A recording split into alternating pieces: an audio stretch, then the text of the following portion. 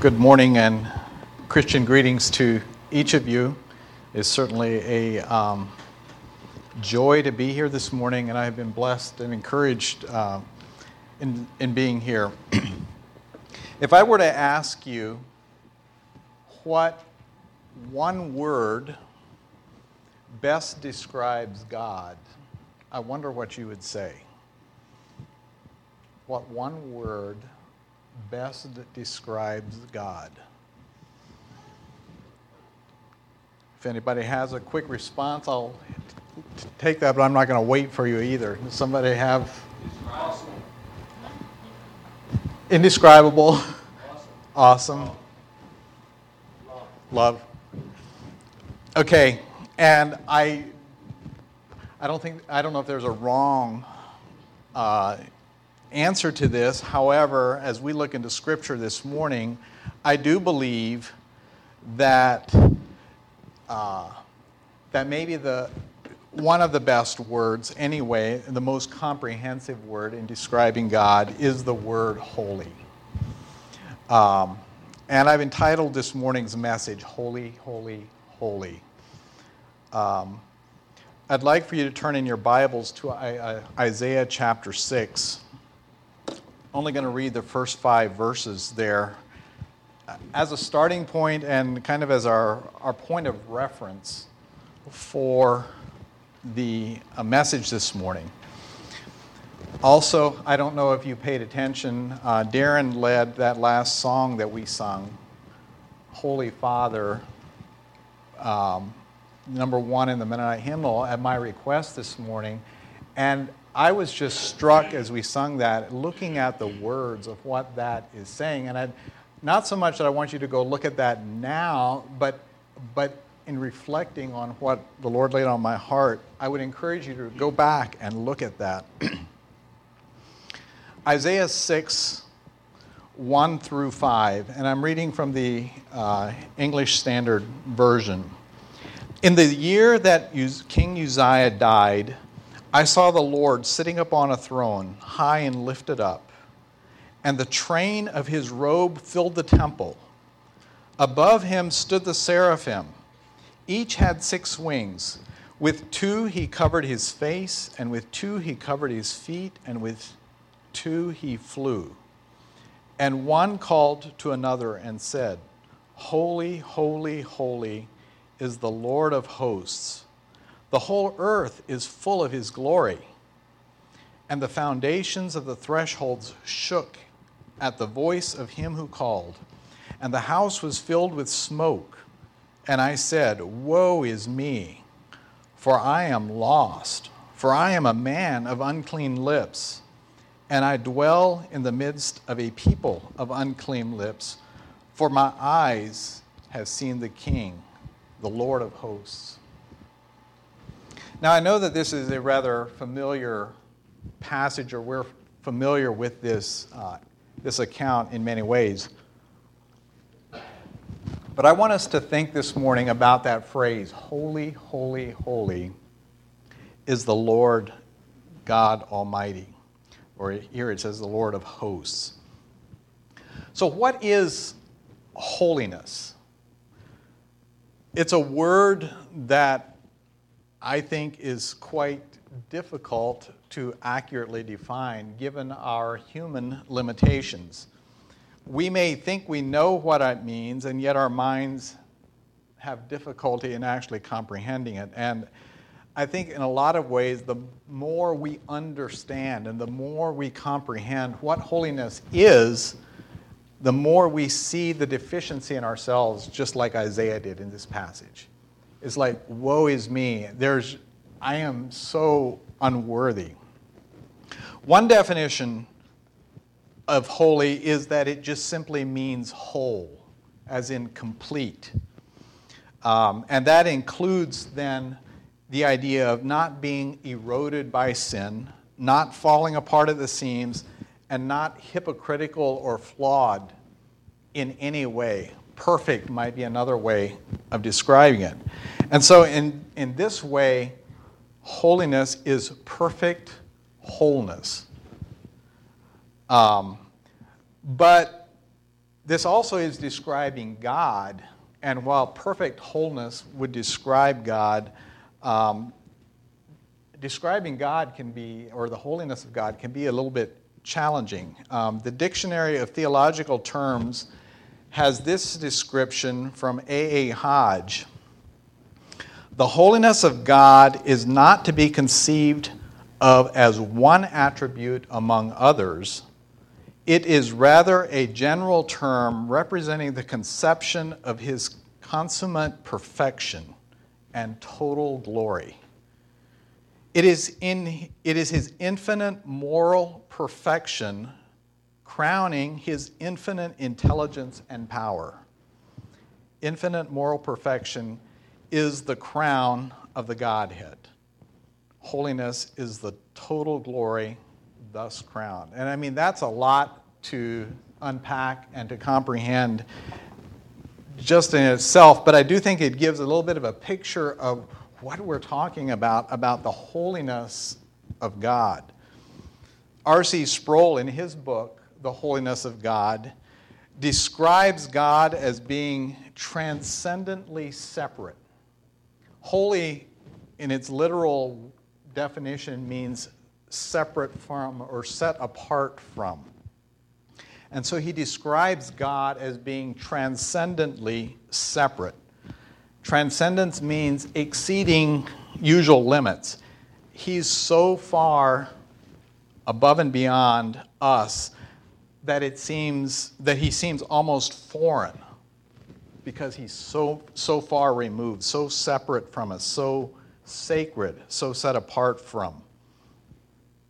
And then he goes on to describe the holiness of God as there's also the second dimension, that of absolute moral and ethical purity.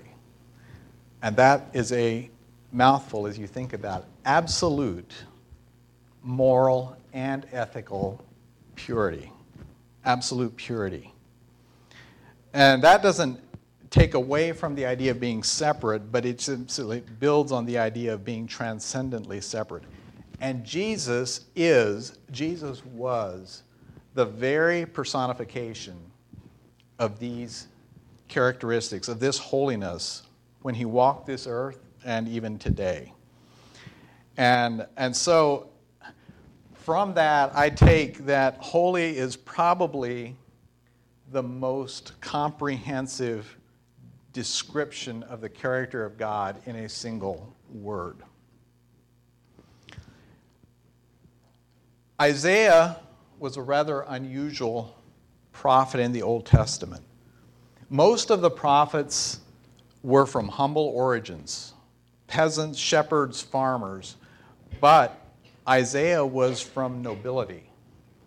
He was a recognized statesman. He had access to kings, to princes, and the royal court. He was well connected.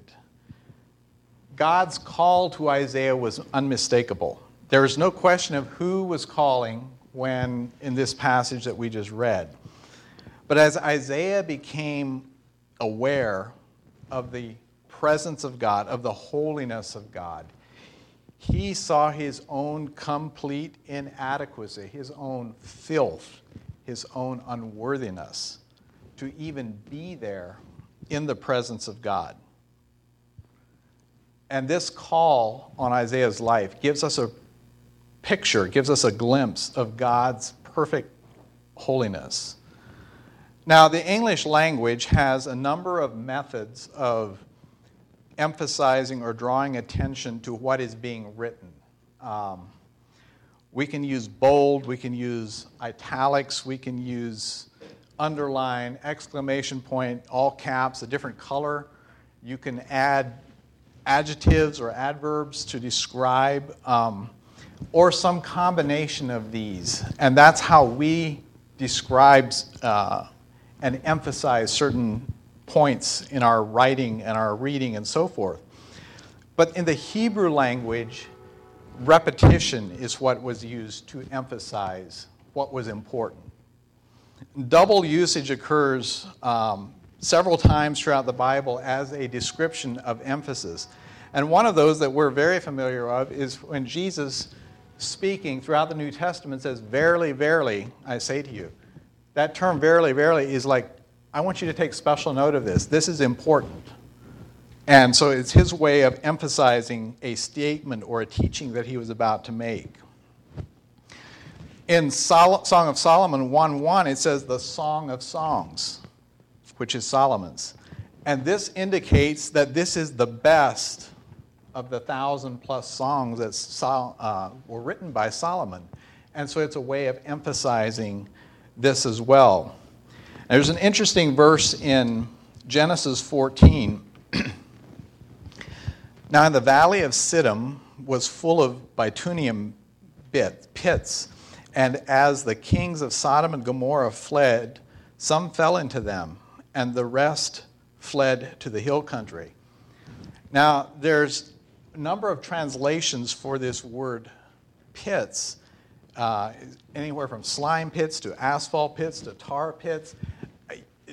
Bibles are not consistent on what these pits were. So what kind of pits were they really? Well, the reason there's such a variation of descriptions of them is the literal translation from the Hebrew would be pits. It's simply repeating itself. And these weren't ordinary pits, but pits. And they were the pittiest pits of all, if you will. And so falling into a pit is one thing, but falling into a pit is quite another thing. And so this is another example of the way that emphasis is placed on words in Scripture. Triple usage is a lot more rare.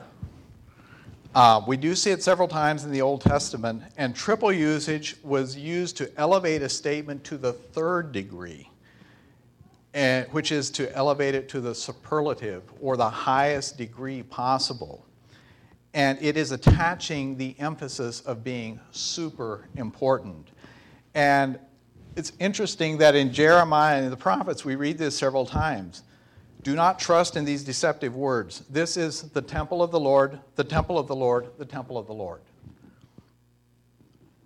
I don't know the context of this. I didn't do the research. But the writer is clearly emphasizing the temple of the Lord in this. In chapter 22, verse 29. O land, land, land, hear the word of the Lord. And in Ezekiel 21, a ruin, ruin, ruin, I will make it. This also shall not be until he comes, the one with whom judgment belongs, and I will give it to him. So the writers are making the strongest emphasis possible with this repetitive use of these words.